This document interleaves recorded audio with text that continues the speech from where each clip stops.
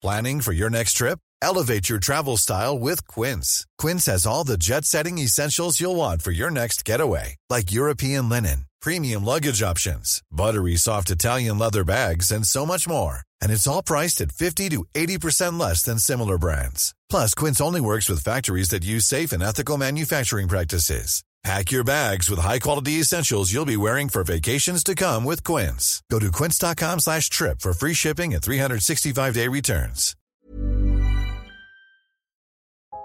This week's episode of Harry Potter and the Sacred Text is brought to you by BetterHelp. BetterHelp is a mental health platform that provides direct online counseling and therapy services via web or phone text communication. You don't even need to use flu powder in order to access a therapist through BetterHelp. I think we can all tell in Book 5 that if you keep your feelings bottled up, it can start to affect you negatively. Therapy is a safe space to get things off of your chest if you don't have access to Dumbledore's office. I know in my life, therapy has helped me identify patterns to help me interrupt ones that I don't feel like are healthy and find better ways to cope. If you're thinking about starting therapy, give BetterHelp a try. It's entirely online. It's designed to be convenient, flexible, and suited to your schedule. Get it off your chest with BetterHelp. Visit BetterHelp.com/sacredtext today to get 10% off your first month. That's BetterHelp, HELP.com/sacredtext.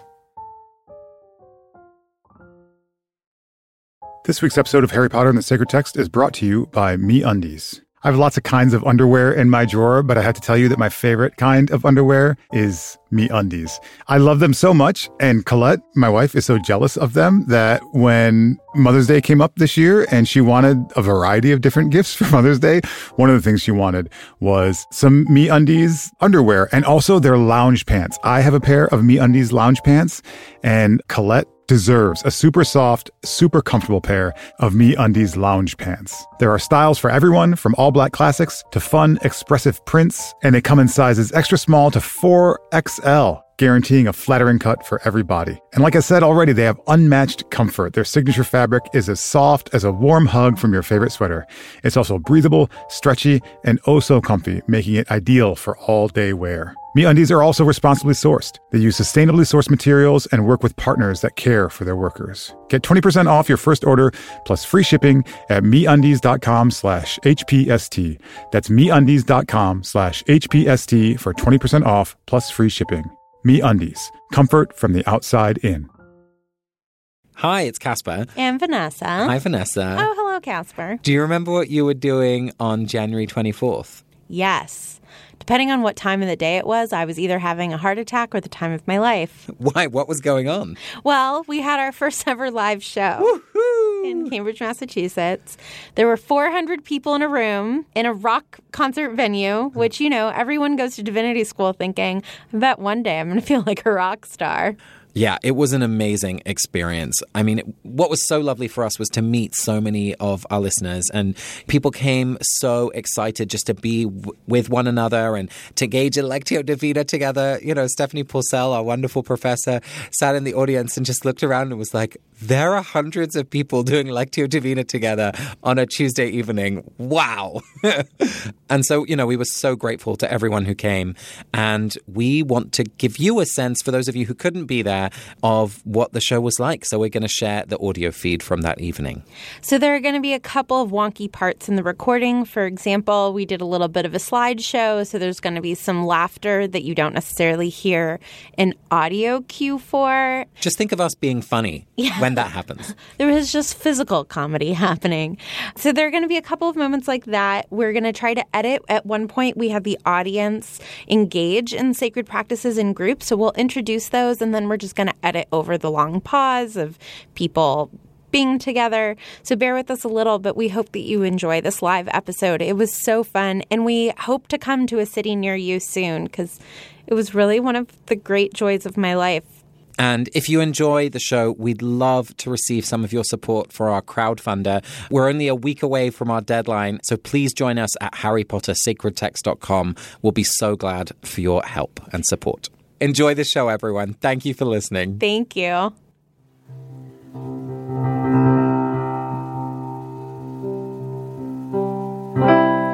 Chapter 18.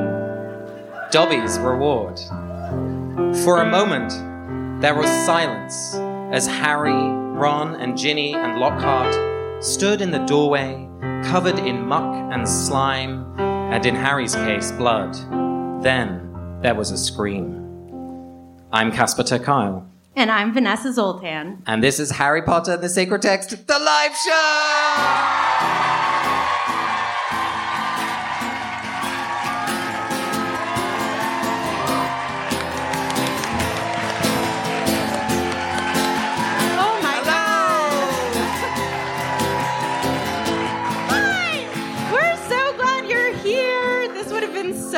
If it was just us. Hi, Mom. Okay. Vanessa's mom is here. She was selling you merch. Isn't she great? Let's get a round of applause for my mom. A couple of other people we want to introduce you to. This is Ariana Nettleman. Because we cannot be trusted without her, she will be interrupting us and live editing us on stage. So you will just be grateful every time she interrupts us. And this is Nick Boll, our composer and musician for the night. And we're also very lucky to be joined by our dear friend and classmate, Melissa Bartholomew, who you'll meet later. So hello, Melissa. So, I hear there's been some great tweeting already. Yes. Thank you, everyone who's been sending their submissions. Jen has been retweeting you very actively. And some of you are Cambridge, Somerville, Boston locals. Hooray, locals. Woo! Some of you came from very far away. Yes! Is there no culture in Texas? Who came from Texas? We've got Fort Worth in the house. Yes! We've got Austin in the house. Yes. We've got Florida in the house. Woo! It's amazing. We feel so lucky to have you all here. Nearly 2 years ago, Vanessa and I met for the first time, and we kind of came up with this weird plan to run a little class here in Cambridge. And we've got some people from the class. Original Harry Potter Sacred Text people. Yes. And we said to one another, well, we're going to do the whole of book 1, 2, 3, 4, 5, 6, 7 in 9 months, and we'll do it even if nobody comes. And we could never have dreamed that we'd be all here tonight. So thank you so much. Yes. So, Casper, can I read some tweets from Oh, yes, you can read some tweets. Yes. Because they're amazing. Allison says, I'd go on a date with Fred or George for an awesome time, or Oliver would because he's stupid hot. Oh, yeah. George. But you have to keep this a secret because my husband is here. Angela says, my daughter says gross to the dating part, but she'd spend the day with Hermione because she's cool and not a boy. Amen. You're perfect the way you are. Whoever said that. And finally, Ed says, my wife says Cedric Diggory. She doesn't have a smartphone. Good for you. Yeah, stay strong. Don't get one. So it's the top of the show, and we always tell a story. We do. Vanessa, this week it's your turn. Oh, lucky me. And we're reading through the theme of freedom. Who brought their books with them? Good. Who did the reading? Very good. But you all know the last chapter of book 2, so over to you. Okay, thank you. Ooh, there's music. So we had Sunday night movie night in my family, and one Sunday night my parents decided to show us a true classic, and so they showed us the movie The Karate Kid, which for those of you who don't know, spoiler alert, it's about a kid, and he does karate. So my little brother Jonathan, he loved the movie. By the end of the movie, he was doing the kicks, and this eventually became such a thing that my parents were like, let's channel this energy in a positive way. And he was, Mom, like 3 or 4 at the time, and so he started karate. And my older brother and I just watched our little brother get weaponized, slowly over weeks, and eventually we were like, this is dangerous. So we decided that we would do karate too. So In case you think the stories aren't real. Proof. And we did karate for like 10 years. We went 5 days a week and 5 days a week. 5 days a week, I know. And we were really into it. We like broke boards. We got invited to be on the show Body by Jake because we were 3 like goofy looking kids who would like jump over each other and break boards. Serious, don't mess with me. And then something magical happened. The year was 1992. And another amazing film came out. This one called Three Ninjas. Now, for those of you unlucky enough to have not seen Three Ninjas, it is a mildly racist film with fantastic fashion about 3 ninjas. And it's about these 3 siblings who like do karate together, and they are, 3 kids who do karate, love their grandpa, and are vaguely racist. And my brothers and I were 3 kids who loved our grandpa and tried really hard not to be racist. And so, but we loved this movie, And so, the oldest character in the movie is Rocky, and then there's Colt, and then there's, does anyone know? Tom, that's right. Middle child, I was obviously Colt. Colt's like broody and upset. It fit. That's real.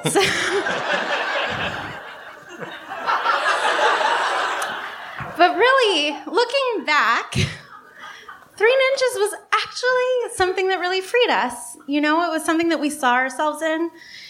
We saw it on a big screen, and it was something that we loved, and, we're a little embarrassed about being so obsessed with, and it was, validated through Hollywood to be on the big screen. It gave us a code to communicate with one another.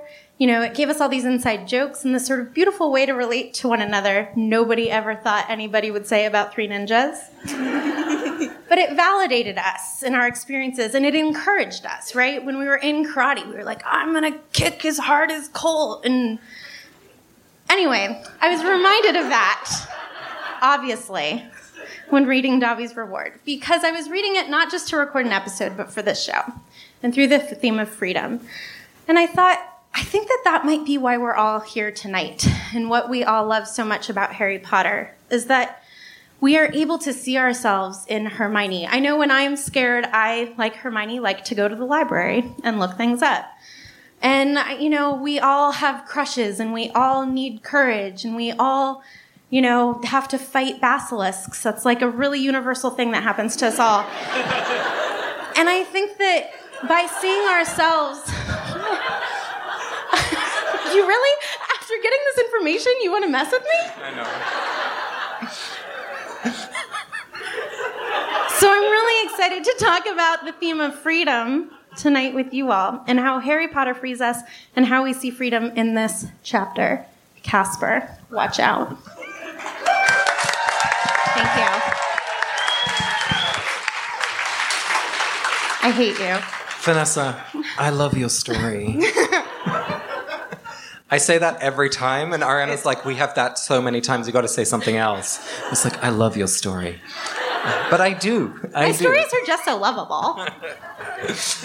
But I do think there is something about this text, and, there are so many texts that we love, but this text speaks to me, at least, in a way that I try and read new books, I'm like, maybe I'll love this one as much as I love Harry Potter, and it's always like, not quite. But it's true. It's true. And I think especially when you see your family somewhere on screen, I really felt that with The Sound of Music. Of course you did. We'd sing together and walk through the mountains. And it's partly true. Casper, as much as we would love to hear you sing right now, instead, why don't you start us off with a 30-second recap? 30-second recap. Okay. You guys, this is where it gets really real.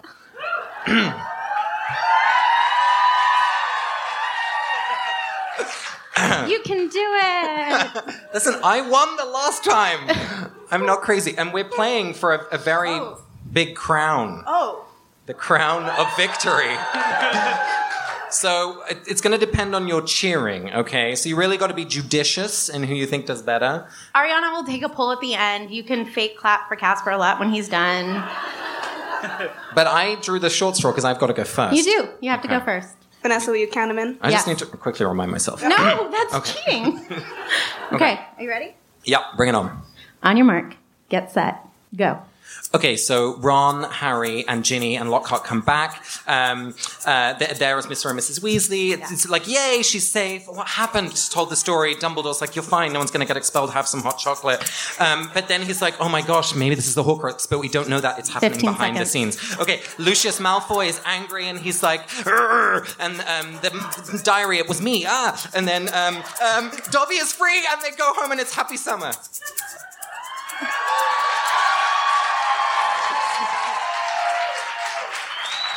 Bring it on. Bring it on. I feel like that British accent helps you get away with murder. British privilege. Yeah. All right, Vanessa, let's see what you got. Okay. Timer, are you ready? I'm ready. Clock, are you ready? Yeah, I'm ready. Okay. You're gonna ask me if I'm ready? No. You were born ready. I was born ready. 3, 2, 1, go. Harry, Lockhart, and Ron get out of the Chamber of Secrets, and Mrs. Weasley is like, oh my God, thank you for saving my daughter, and Ginny is like, I'm safe. And then Dumbledore and Harry have a really important conversation. Your usurping isn't gonna confuse me, I'm fine.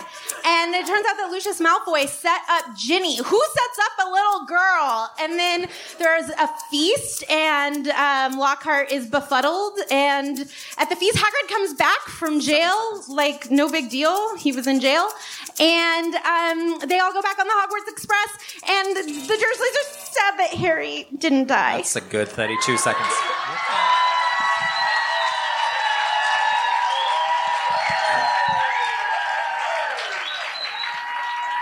Ariana?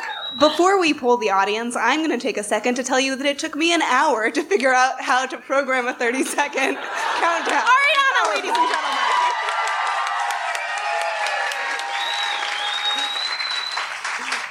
Okay, who thought Casper won the 30-second recap?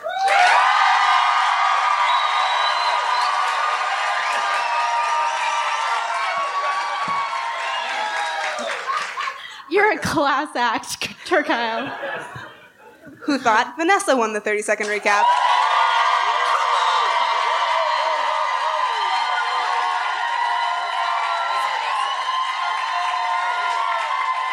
Every time. How do you do it?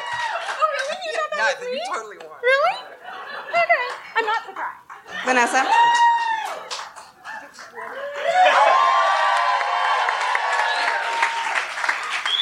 When we practiced, we even practiced Vanessa winning because we knew she would. It's rough. All right, Do Vanessa. I look amazing? I feel like I do. Okay. So, Casper, Yes.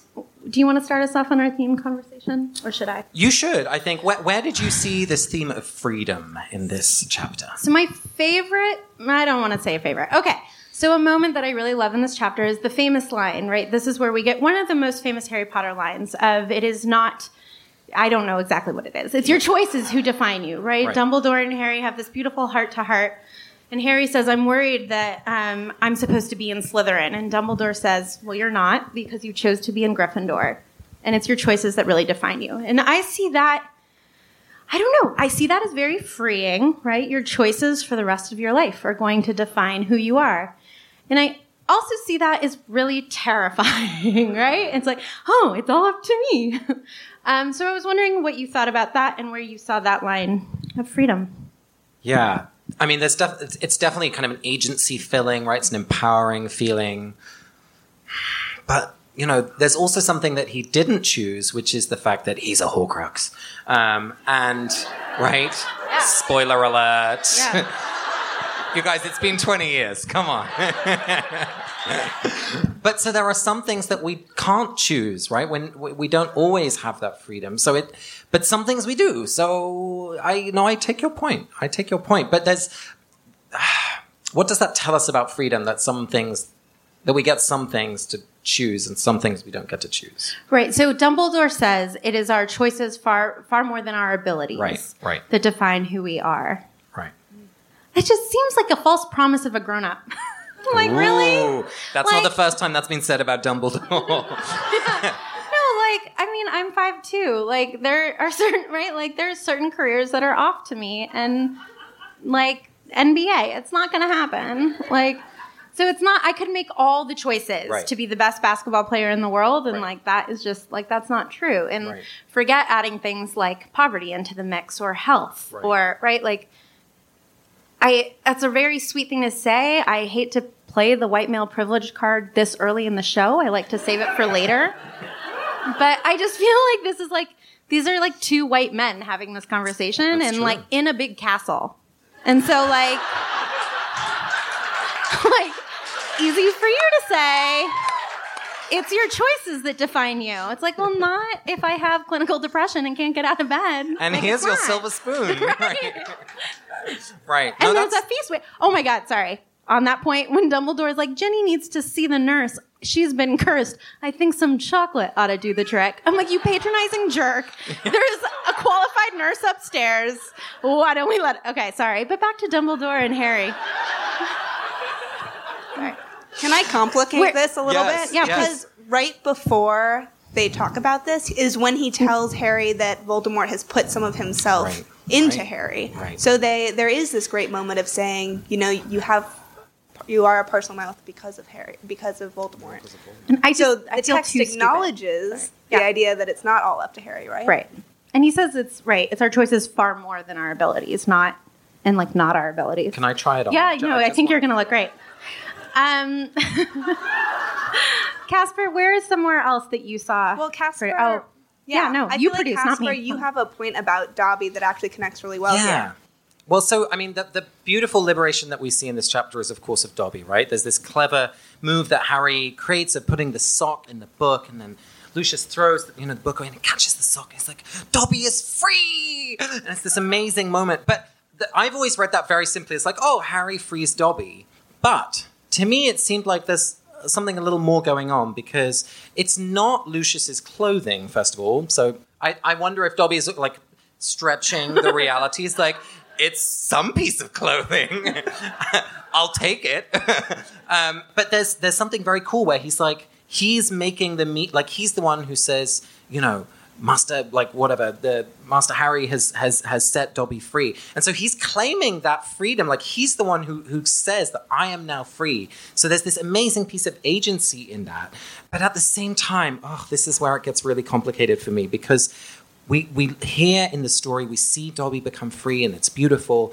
But at the same time, Lucius, who has basically just acknowledged that he put the diary in the cauldron. He has made all of this happen. He basically kidnapped a little girl. Exactly. Yeah, he gets off scotch-free. Yeah. And so it made me think about, like, you win a little battle and you get all the cameras on this good news story, and then secretly, like, BP or Monsanto or whatever, like, giant corporate entity, like, just pays a little fine and gets away with it. And Dumbledore doesn't even challenge him. He says, like, oh, we'd never catch you, or something like that. Arthur Weasley sure would be mad. Exactly. Yeah. And it's like, arrest the gosh darn guy. Like, come on, you're Dumbledore. And I don't know, it made me think about, like, there's different levels of justice. And, like, here's someone who's super powerful. Okay, he's no longer on the board. Fine.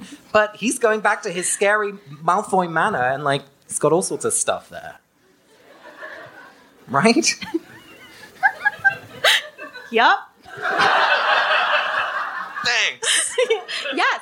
I can pull out a few things that I particularly loved about what you said. One is you're watching it happen live, folks. This is now. We didn't know what we were going to say. That's half the fun. I love the idea that it's partially Dobby's agency and that he might even be stretching sort of like what case law would say about this. Thanks, Amanda. My lawyer's in the audience. By lawyer, I mean friend, but how much precedent is there for a house elf having a boy wonder can throw him a dirty thought, right? But he's like, I'm taking it. Right. It's mine. So I wonder if there is something to be learned from in that freedom. I mean, it's why freedom is so hard, right? Mm-hmm. Because it's in order to be free, you're acknowledging a power dynamic. Somebody has to grant you your freedom, but you also have to be grabbing it. Well, this is the thing that got me really excited, because I'm still at a loss about the power of house elves, right? Because as soon as he's claimed that freedom, and Lucius is like, I'm gonna get you, and then Dobby's like, no, you won't, and like he's propelled back, and he's had that power maybe all of this time, but this is the moment when he chooses to exercise it, and there's just like, I don't know, it just has so much to say about like the march on Saturday, for example. Right? All of that power is just there, and then something happens. Right, and then it's visible, yeah. and it's claimed. Like, yeah. That's a cool feeling. Like, can you imagine Dobby after so many years? It's just like, oh. Yeah. Oh, and then it's so disappointing. I mean, I feel like the rest of the books we're going to learn more about how complicated freedom is, because Dobby goes out and like needs to organize and get other people like, no, this freedom thing.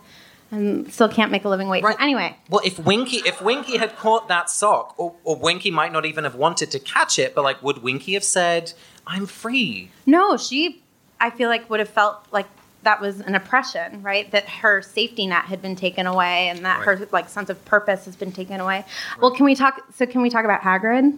Do it. Oh. Okay, so talk about freedom. Yes. Hagrid gets freed from prison in this chapter. I'm free.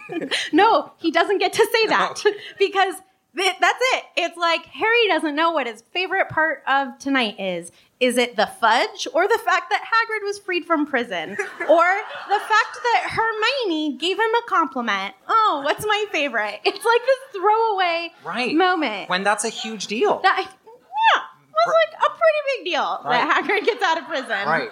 For something he not only never did, but like Cornelius Fudge, while arresting him, was like, we know you didn't do it, but you gotta come to prison anyway. Like, so casual. So, like, that, I'm wondering what that says to us about like systems of... That we don't even look at something like that. Right. Like, there's just like this invisible, like, huge freedom. Like, it's a giant in the room gets freed, and everybody's just like, feast, no finals. Right. And, you know, especially as this is a little hint of what's to come in The Prisoner of Azkaban, which season 3 will be starting later this spring. It's so fun to know you listen, you guys. I'm like, my mom has never read Harry Potter, and like, she doesn't listen to podcasts, and so I always kind of like that my parents like have no real idea of what I do. They're like, he's in America, who knows? Your parents are 19th century Russian caricature. That's a Dutch accent. Yes, hello. But this time, like, my mom is an amazing woman. She loves to write, and so she went to France in a camper van on an island without any sort of internet, but she downloaded all of the episodes before she left, and she came back. She was like, "Darling, it's really good." So now I know that my mom listens too. Okay, that was off topic. Yes, an adorable story, but can you respond to her point about Hagrid? Yes, it's an important point. You're allowed to think about it.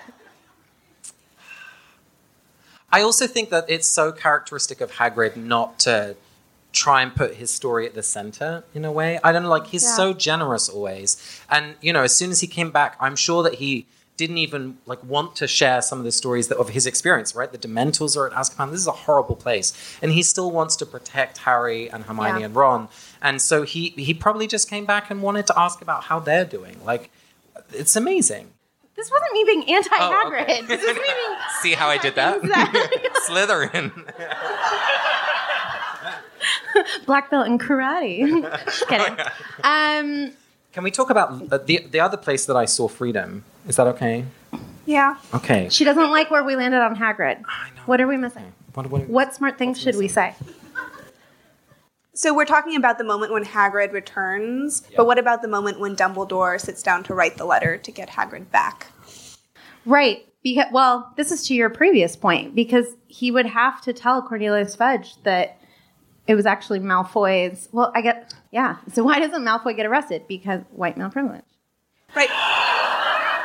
Just saying. I didn't even think about that. He would have to explain. Yeah. Harry and Ron's word is enough to make Ginny innocent in this, right? They saw what they saw. Right. And it's enough to get Hagrid out of prison, but it's not enough to get Lucius Malfoy punish. Into prison. Right. That seems about right. Actually, it doesn't. It doesn't seem right. It seems enough to get a kid out of trouble, but not enough to spring a guy out of jail. But Dumbledore's word. Dumbledore believe. Like there's enough power in Dumbledore believing the kids that they can get. Right. Good close reading.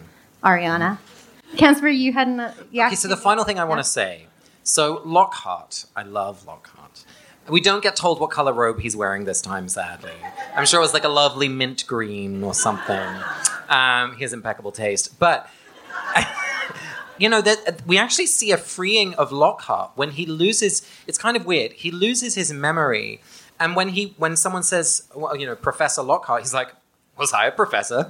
Gosh, I was probably really awful, which he was. But like, he is freed of the stress that he felt to like achieve and be the best, and like he can just embrace his humility in this moment. And I don't know, I saw that as kind of a he's also freed from all of the crimes that he's committed in his head, right? He can't remember what he's done.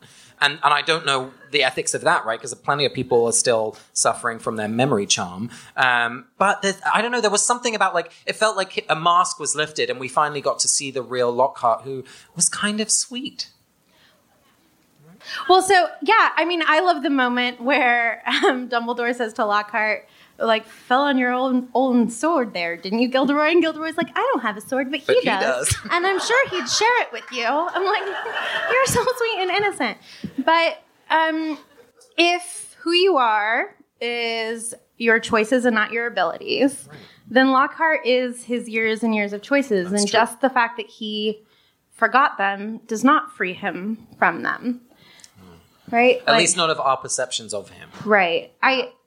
It's annoying to me. I'm like, really? You don't remember that you did this exact thing that we're witnessing to hundreds of people or however many people and robbed the stories of other people? And he was willing to sacrifice these two children. Okay, I take it back. Sacrificing of children.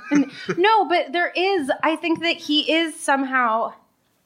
like, he's somehow returned to a state before he became obsessed with fame, right? So he is given this sort of second chance-ish. It's just an incredibly complicated second chance.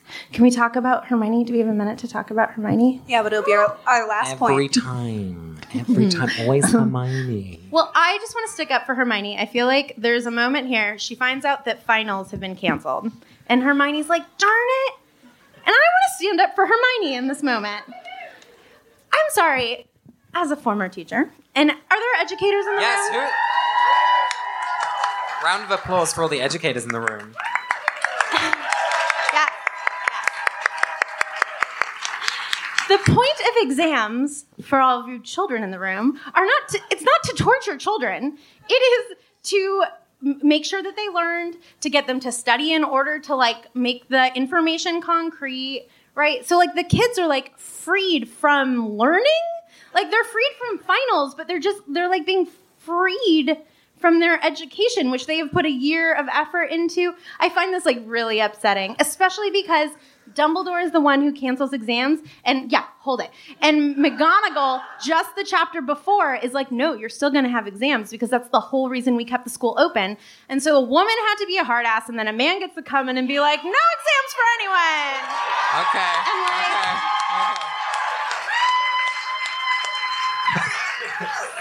Part of me thinks, however, that it's actually the teachers who are like, I don't want to deal with that marking.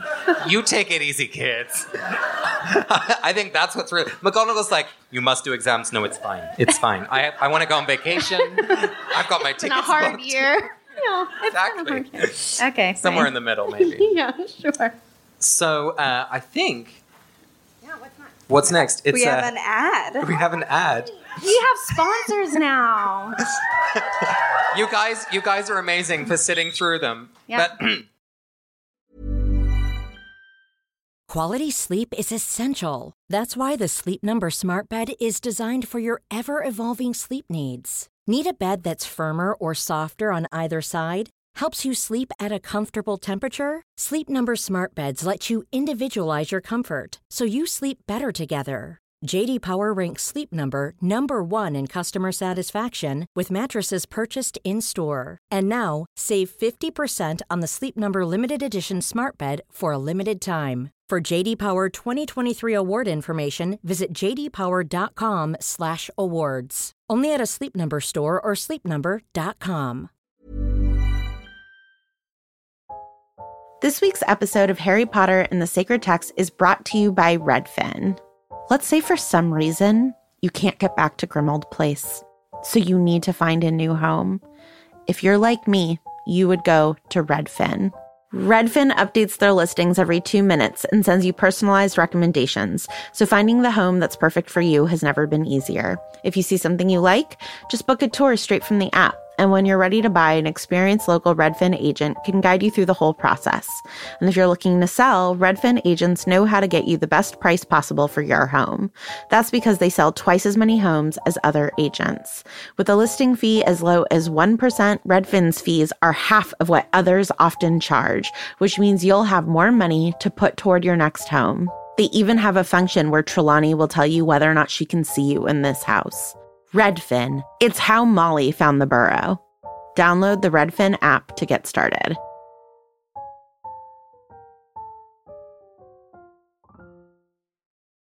This week's episode of Harry Potter and the Sacred Text is brought to you by MeUndies. I have lots of kinds of underwear in my drawer, but I have to tell you that my favorite kind of underwear is MeUndies. I love them so much, and Colette, my wife, is so jealous of them that when Mother's Day came up this year and she wanted a variety of different gifts for Mother's Day, one of the things she wanted was some MeUndies underwear and also their lounge pants. I have a pair of MeUndies lounge pants, and Colette deserves a super soft, super comfortable pair of MeUndies lounge pants. There are styles for everyone, from all black classics to fun, expressive prints, and they come in sizes extra small to 4XL, guaranteeing a flattering cut for every body. And like I said already, they have unmatched comfort. Their signature fabric is as soft as a warm hug from your favorite sweater. It's also breathable, stretchy, and oh so comfy, making it ideal for all-day wear. MeUndies are also responsibly sourced. They use sustainably sourced materials and work with partners that care for their workers. Get 20% off your first order plus free shipping at MeUndies.com/HPST. That's MeUndies.com/HPST for 20% off plus free shipping. MeUndies. Comfort from the outside in. On with the show. We are so blessed to be joined by a very special guest this evening. Melissa Bartholomew is a former classmate of ours at the Divinity School at Harvard. She is an amazing woman. She is a racial justice and healing professional, I will put it that way. She is a lawyer, a lay Baptist minister, a trainee social worker, and a PhD student at Boston College. And we've invited her to share a story from her own life on the theme of freedom. Melissa.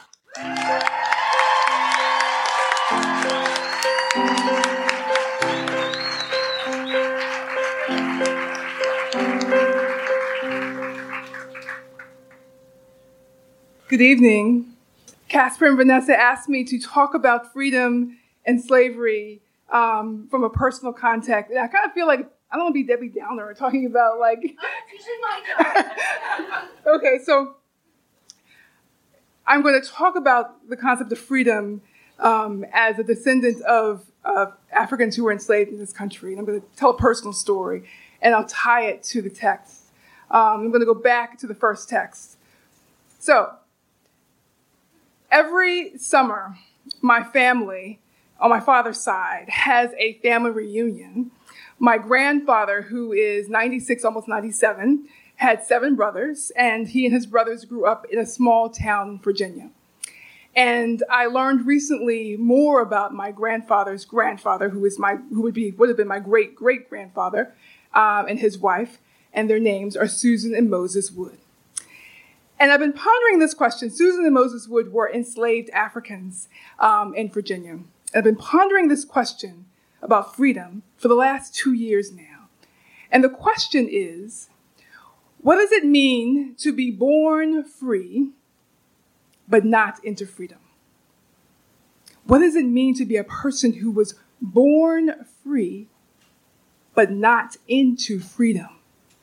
So when you talk about issues of agency and choice, I think about my ancestors who did not have a choice, did not have choice or freedom over their bodies, did not have choice or freedom over the ability to read or to think or to do anything that was not controlled by their masters, but had to embody freedom. So as I've been pondering this question, I've had the blessing of having conversations with my grandfather and making trips to Virginia. And a couple of years ago, right before I started my current program in social work, my focus is on racial trauma. And so that summer, I was talking to my cousins about my anticipated inquiry into racial trauma and the concept of generational trauma, the concept that we have this trauma that's been passed down from my ancestors that we embody. And I was really animated because I'm excited about it. One morning after breakfast, one of my cousins took us on an excursion to the plantation where my great-great-grandparents were enslaved.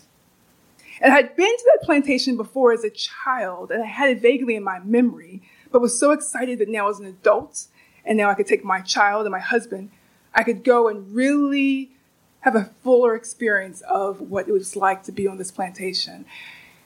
So when we were on the plantation in Virginia, I remember standing there and very clearly getting this sense from my ancestors and their presence. And this word came to me. The message was, remember that even though, yes, you do embody the generational trauma, don't forget about the generational freedom that you embody.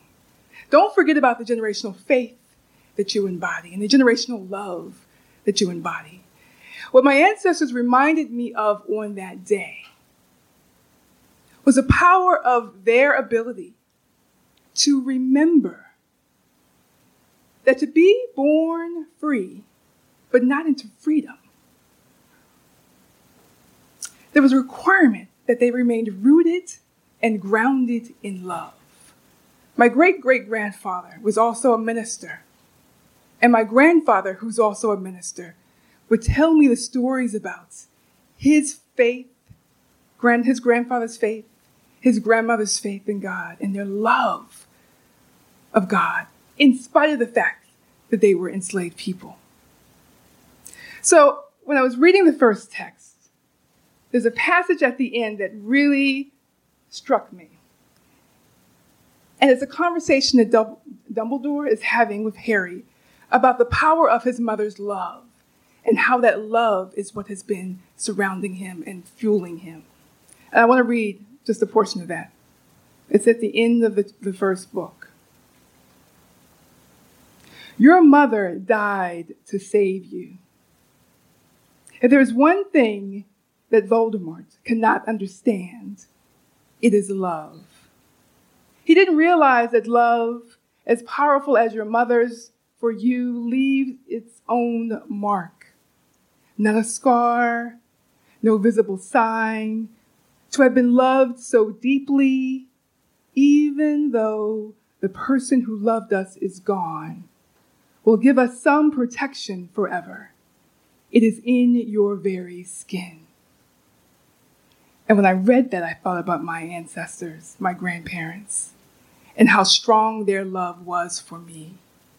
Even though they didn't know if they would be free, their love was so strong that it connected them to their freedom.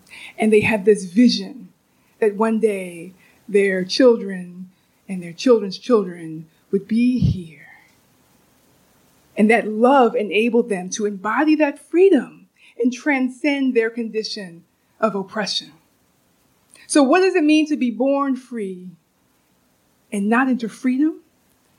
It means that you can embody freedom fueled by a powerful love that will enable you to transcend any level of oppression. So the message is that we all have that love, that powerful love that's been passed down because we're here, regardless of what our story is. So that love is in our skin and we can't see it. And just like when Harry would put on the robe and become invisible and he'd see the ancestors behind him, we have our ancestors with us all around. I feel them. I know that they're guiding me, and their love is what animates me and keeps me grounded and rooted no matter what is going on in the world, because their love is what makes us free. Thank you.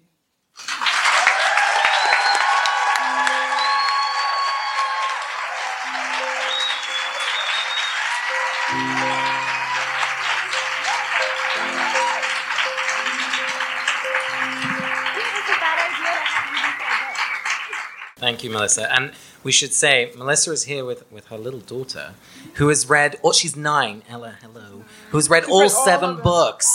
Yes.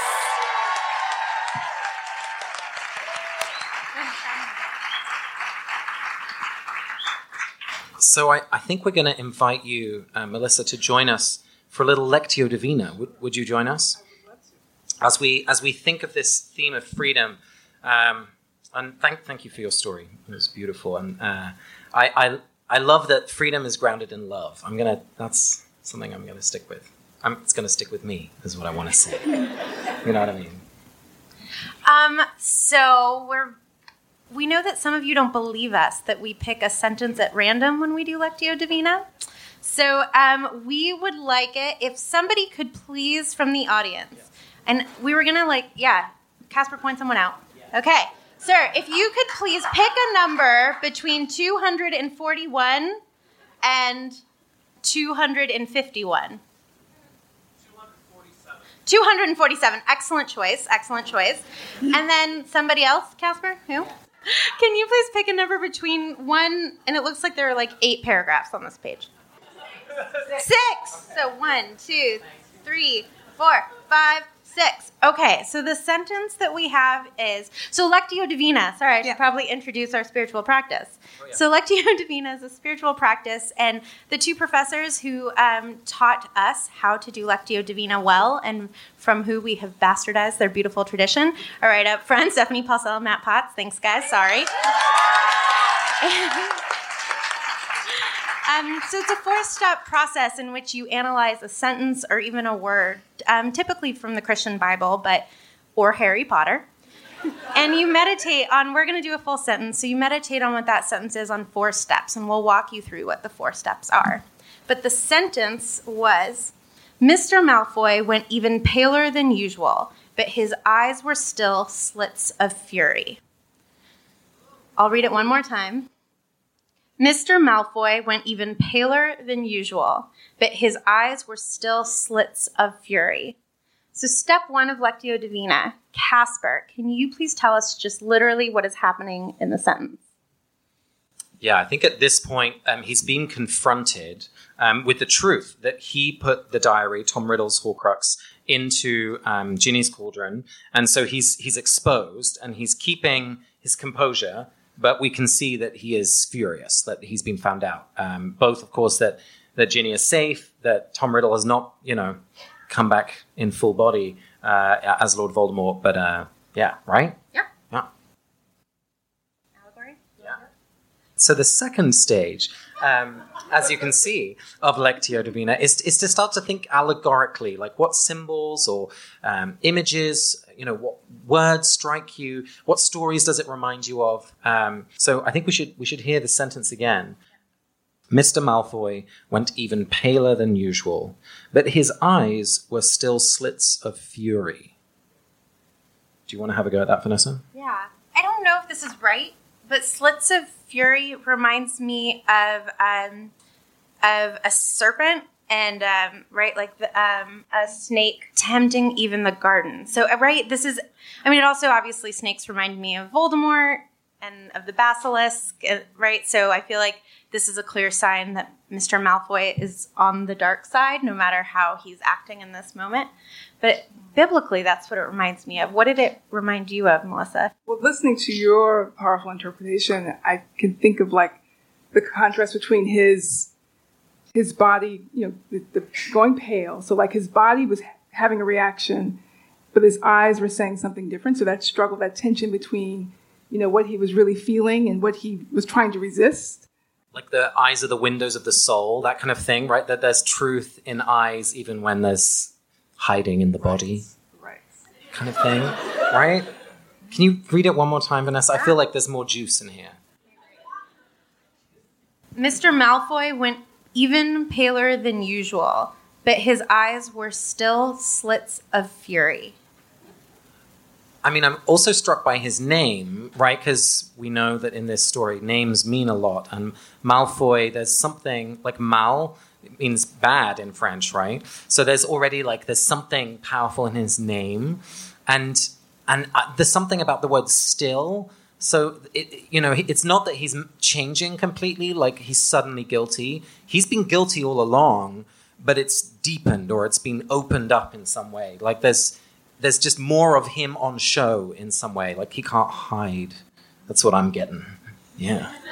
I would agree, because the part that says paler than usual means right. there's been this struggle. So he's been he's been going through this before and resisting, but now paler than usual suggests that there's even more of a struggle. Right. Okay, so step 3 of Lectio Divina is, what did this sentence remind you of in your own life? Can you read it again? Yes, I will read it one more time. Mr. Malfoy went even paler than usual, but his eyes were still slits of fury. The thing that I'm reminded of is, when you really love someone and they really annoy you. I can hear you. And you're like, yes, but my eyes are saying no. But there's that, when you want to control how you're reacting, and it's just, the feeling is just bigger than your control, and it's I feel like I have that all the time. And sorry, darling, I don't know where you're sitting. You have to deal with that all the time. And I'm changing it a little bit from the text, but even when we have the right intention, and then that kind of fearfulness still grips us, and our physical reaction gives away, what is true, but even if there's something truer underneath that we just need a moment to get to, just a little patience or a little time or a little walk, and then you come back to the conversation. So I don't know, I'm just thinking of that, how my own body can react even when my mind wants to react differently, or my heart wants to react differently. That's kind of abstract. But. I agree. I mean, I think also too, it can be the opposite. You're faced with a situation that's really challenging, and your body is under control, but then your emotions are just you just start weeping, And when I think about the challenges of today, and just there's so many examples of violence and that are all around us, I can move through the world pretty controlled, but there are moments when I just start weeping. So my eyes will reveal something that's contrary to what my body is presenting. What I'm reminded of are the moments where I get caught doing, saying something nasty, or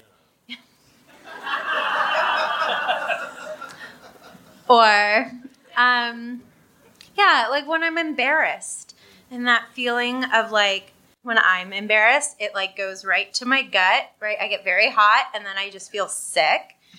And because I can be a proud person, right? You don't want to back down, right? And so it's, double down on whatever idiotic thing it was that I just did to embarrass myself. So that's the right where I know in my gut I've done something, but I've committed my eyes to not betraying me. I'm a good person.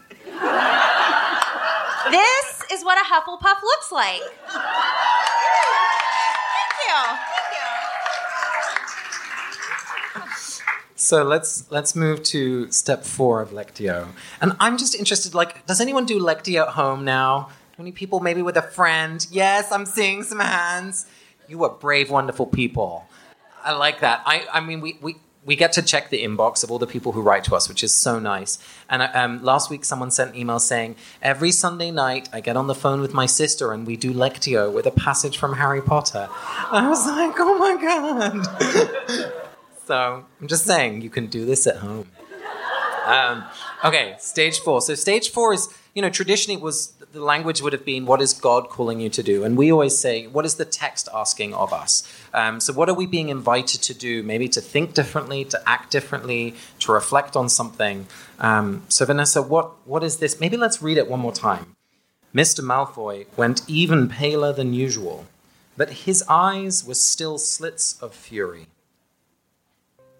I mean, what it should call me to do is when I feel embarrassed in my gut, let my face show it too, right? Be like, look, I don't know what I just did, but I think I'm sorry. I don't know how I'm going to feel about this tomorrow. Can I have a day?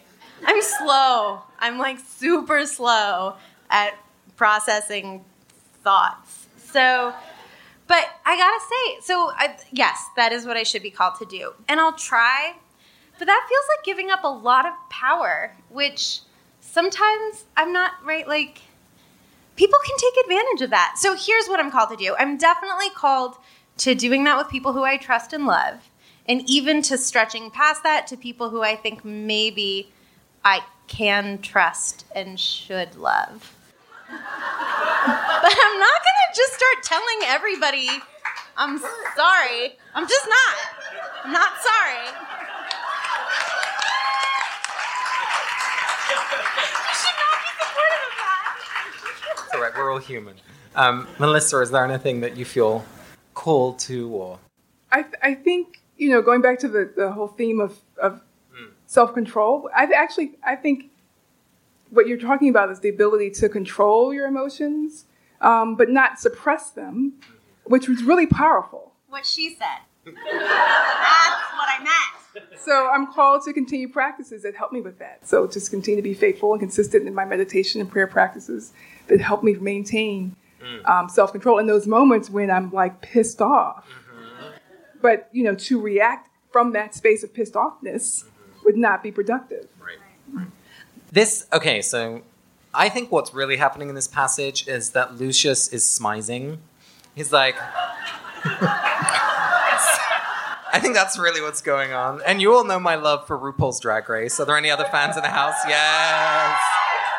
So I feel that is what I'm called to, is just practicing the smize. Really? Yeah. Okay. You guys were deep. I was like, okay. Yeah, I love it. Melissa, thank you so much for joining us. We love you. This week's episode of Harry Potter and the Sacred Text is brought to you by Redfin. Let's say for some reason you can't get back to Grimmauld Place, so you need to find a new home. If you're like me, you would go to Redfin. Redfin updates their listings every 2 minutes and sends you personalized recommendations, so finding the home that's perfect for you has never been easier. If you see something you like, just book a tour straight from the app. And when you're ready to buy, an experienced local Redfin agent can guide you through the whole process. And if you're looking to sell, Redfin agents know how to get you the best price possible for your home. That's because they sell twice as many homes as other agents. With a listing fee as low as 1%, Redfin's fees are half of what others often charge, which means you'll have more money to put toward your next home. They even have a function where Trelawney will tell you whether or not she can see you in this house. Redfin. It's how Molly found the burrow. Download the Redfin app to get started.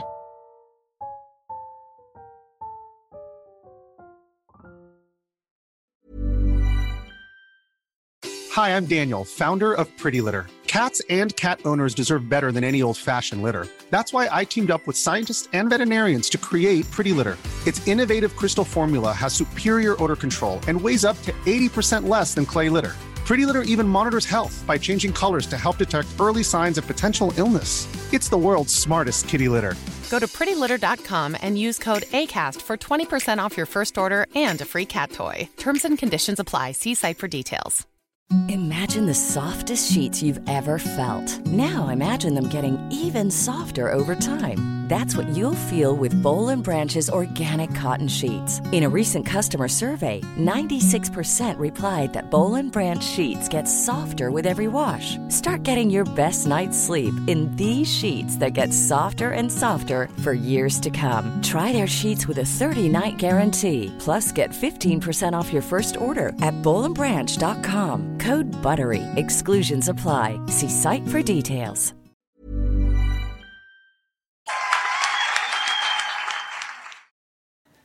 So we have one other special guest tonight. We did a middle school essay contest. And we got several submissions from all over the country, and we got some really beautiful submissions. And the winner of the essay contest has graced us with his presence tonight. So what we asked our contestants to do is to do a Lectio Divina with a sentence about Dobby being freed. And I'm going to read this beautiful sentence that our winner wrote. So this is what he wrote for what he was called to. So this is for step 4 of Lectio Divina. Like Harry Potter protects everybody, this passage inspires me to help keep everybody safe and in a safe environment. It makes me want to become someone who is more confident in myself and be more than I know I can be, like Harry Potter. So we had a little ceremony backstage before the show, but we just want to ask him to stand now and get Kenny. He's right up front. Kenny Janot.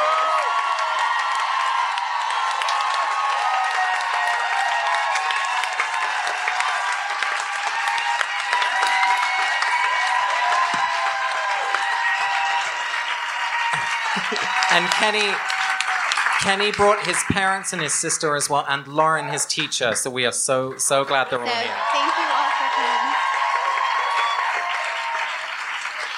Kenny is now also our best looking model for the t-shirt. Yes. So thank you, Kenny. It is true. So how is everyone doing? Everyone good? Okay. See, we had no idea if this would make sense, but it seems to be going okay, right? Okay, good. So for those listening to the show, we have all sorts of different spiritual practices. And I'm very excited because when we go back into the studio next week, we're doing a new spiritual practice called Florilegia. I know. It's not a new spiritual practice in the world. No. It's new to us.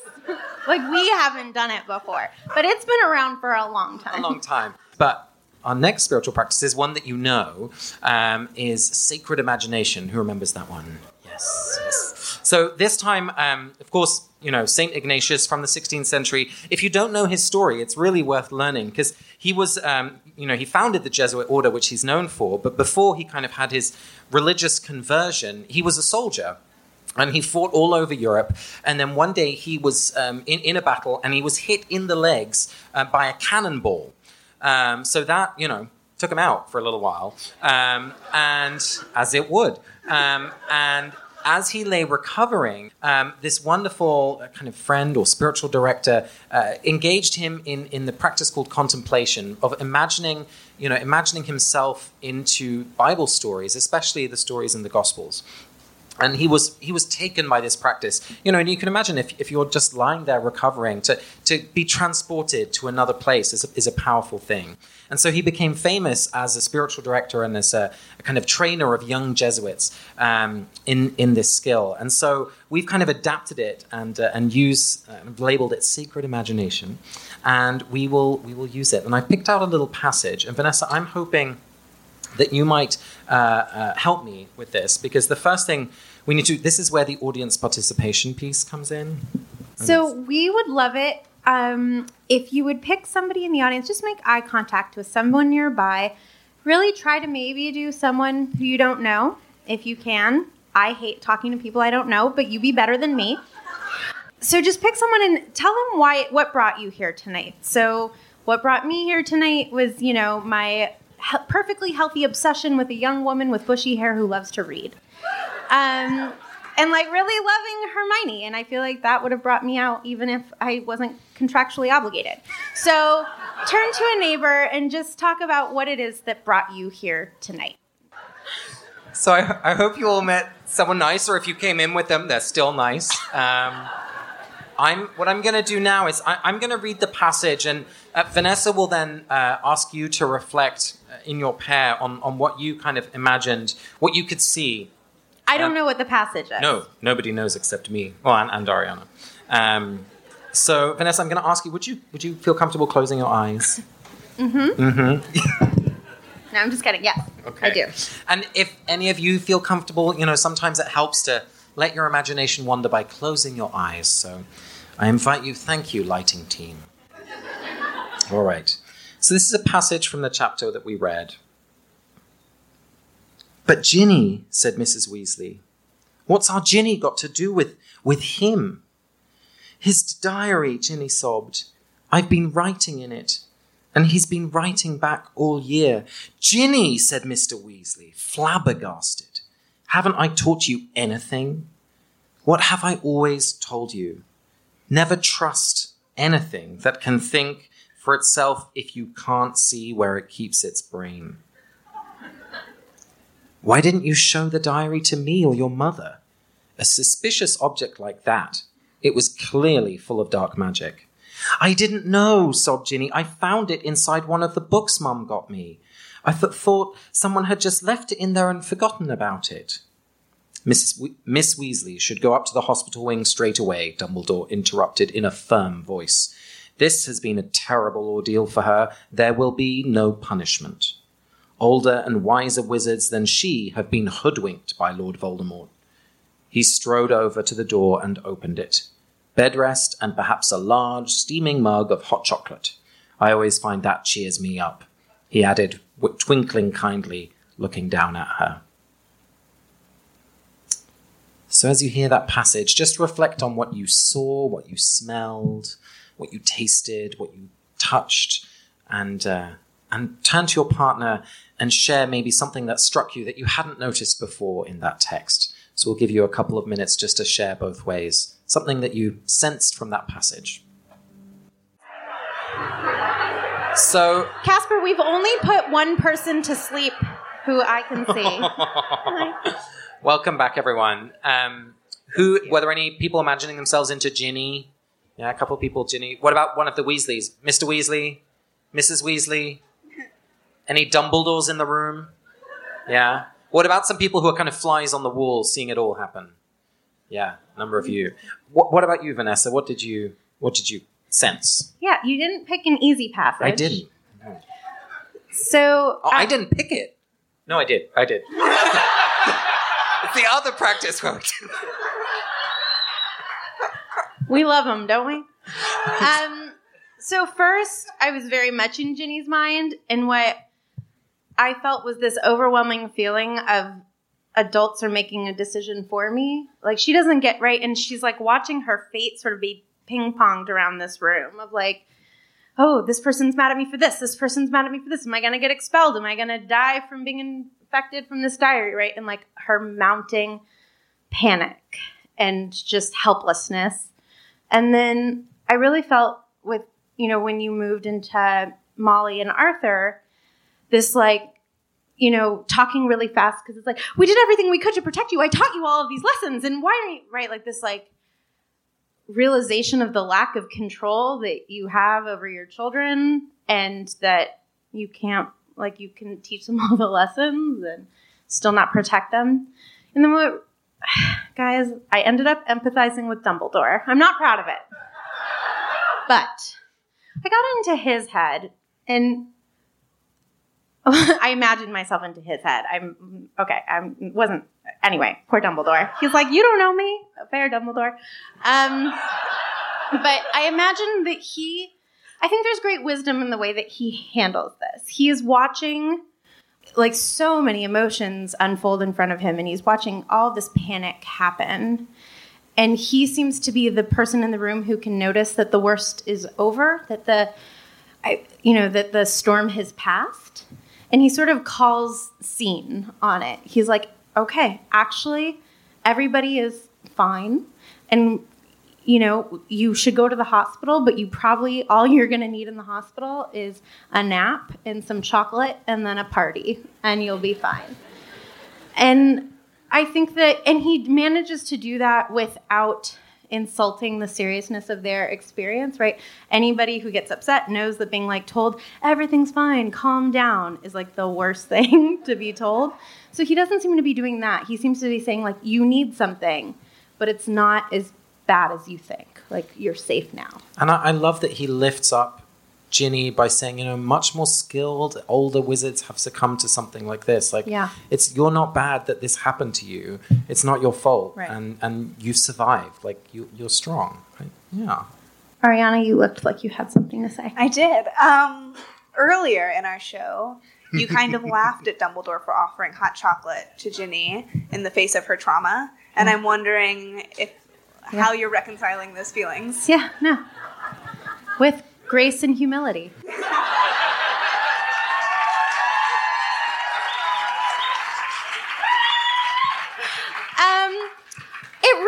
It still annoys me that I feel like he could benefit from some I statements.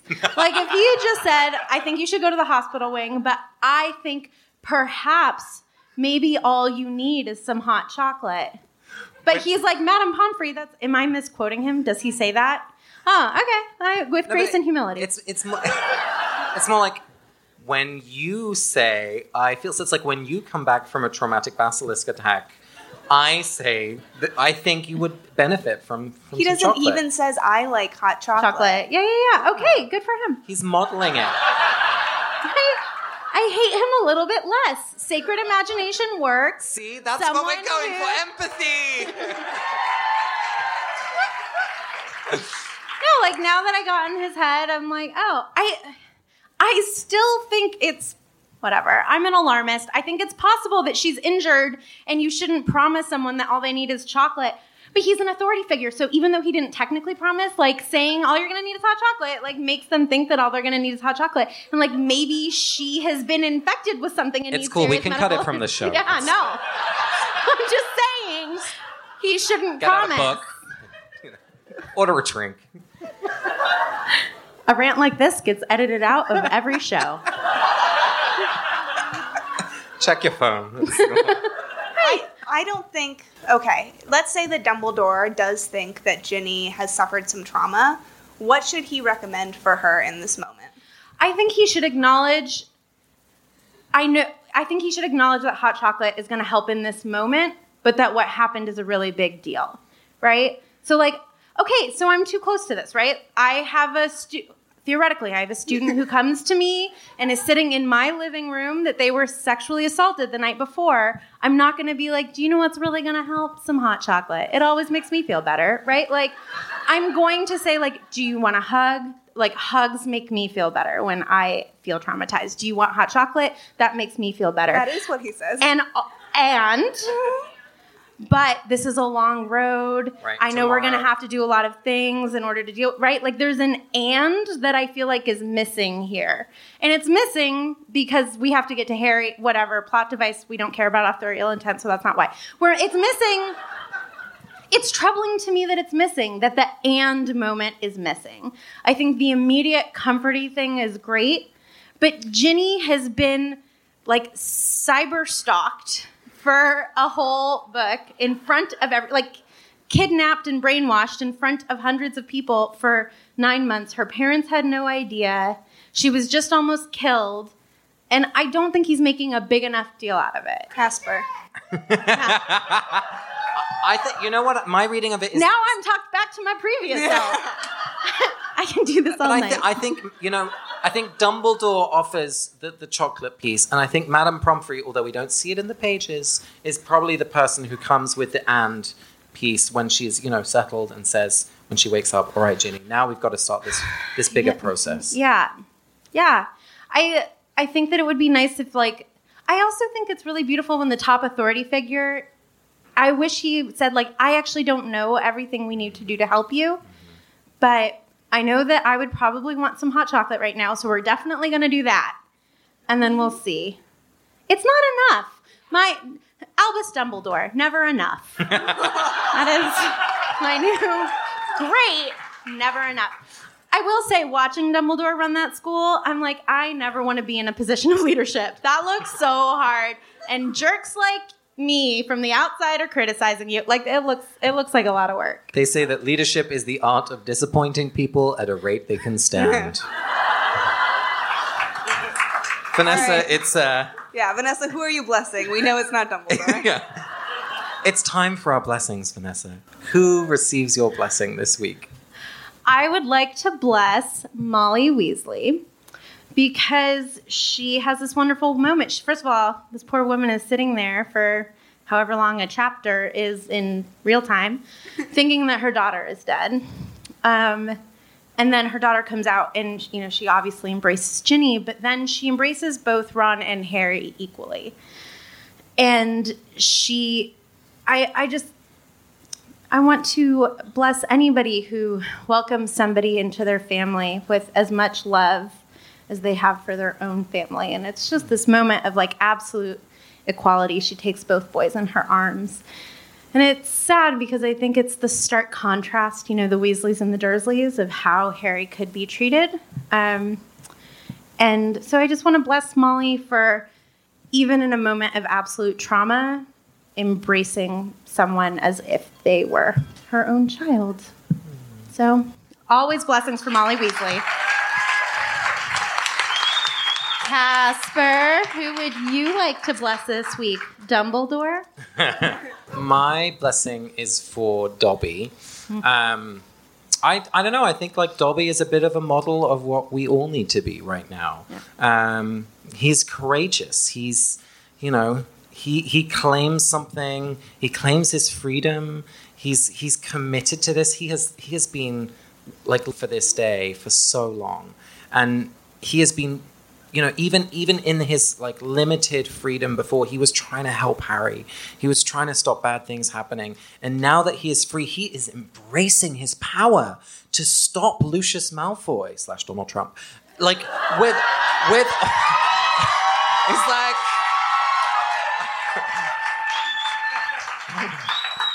yeah. I'm like, you go, Dobby. That's how I want to be like that in this moment. So yeah, a blessing for Dobby and all of us who are standing for what is right and not afraid to say no. Yeah. Yeah.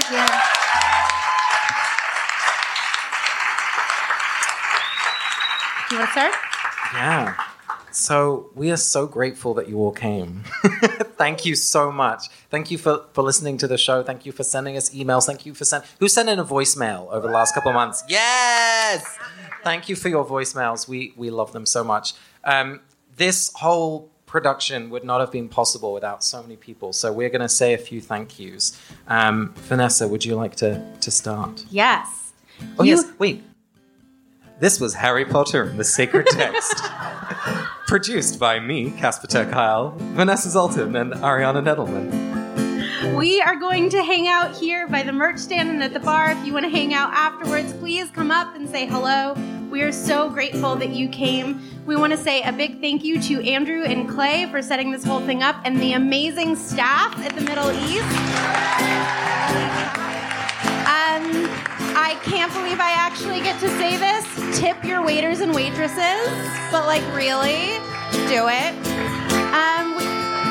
We would like to thank Julia Argy, Jen Stark, Nikki Zoltan, Nick Boll, our amazing musician tonight, Ivan Paisau for composing our theme, Melissa Bartholomew, Kenny Janae, our essay winner, our beloved Stephanie Purcell, our professor and mentor, Rosie Hosking, who came up with the title of the show, Mike Motia, Matt Potts, who are both here as well, Teslie Deal for designing the beautiful slides, the amazing reading group that got this all started, and most importantly of all of you for coming. Thank you for having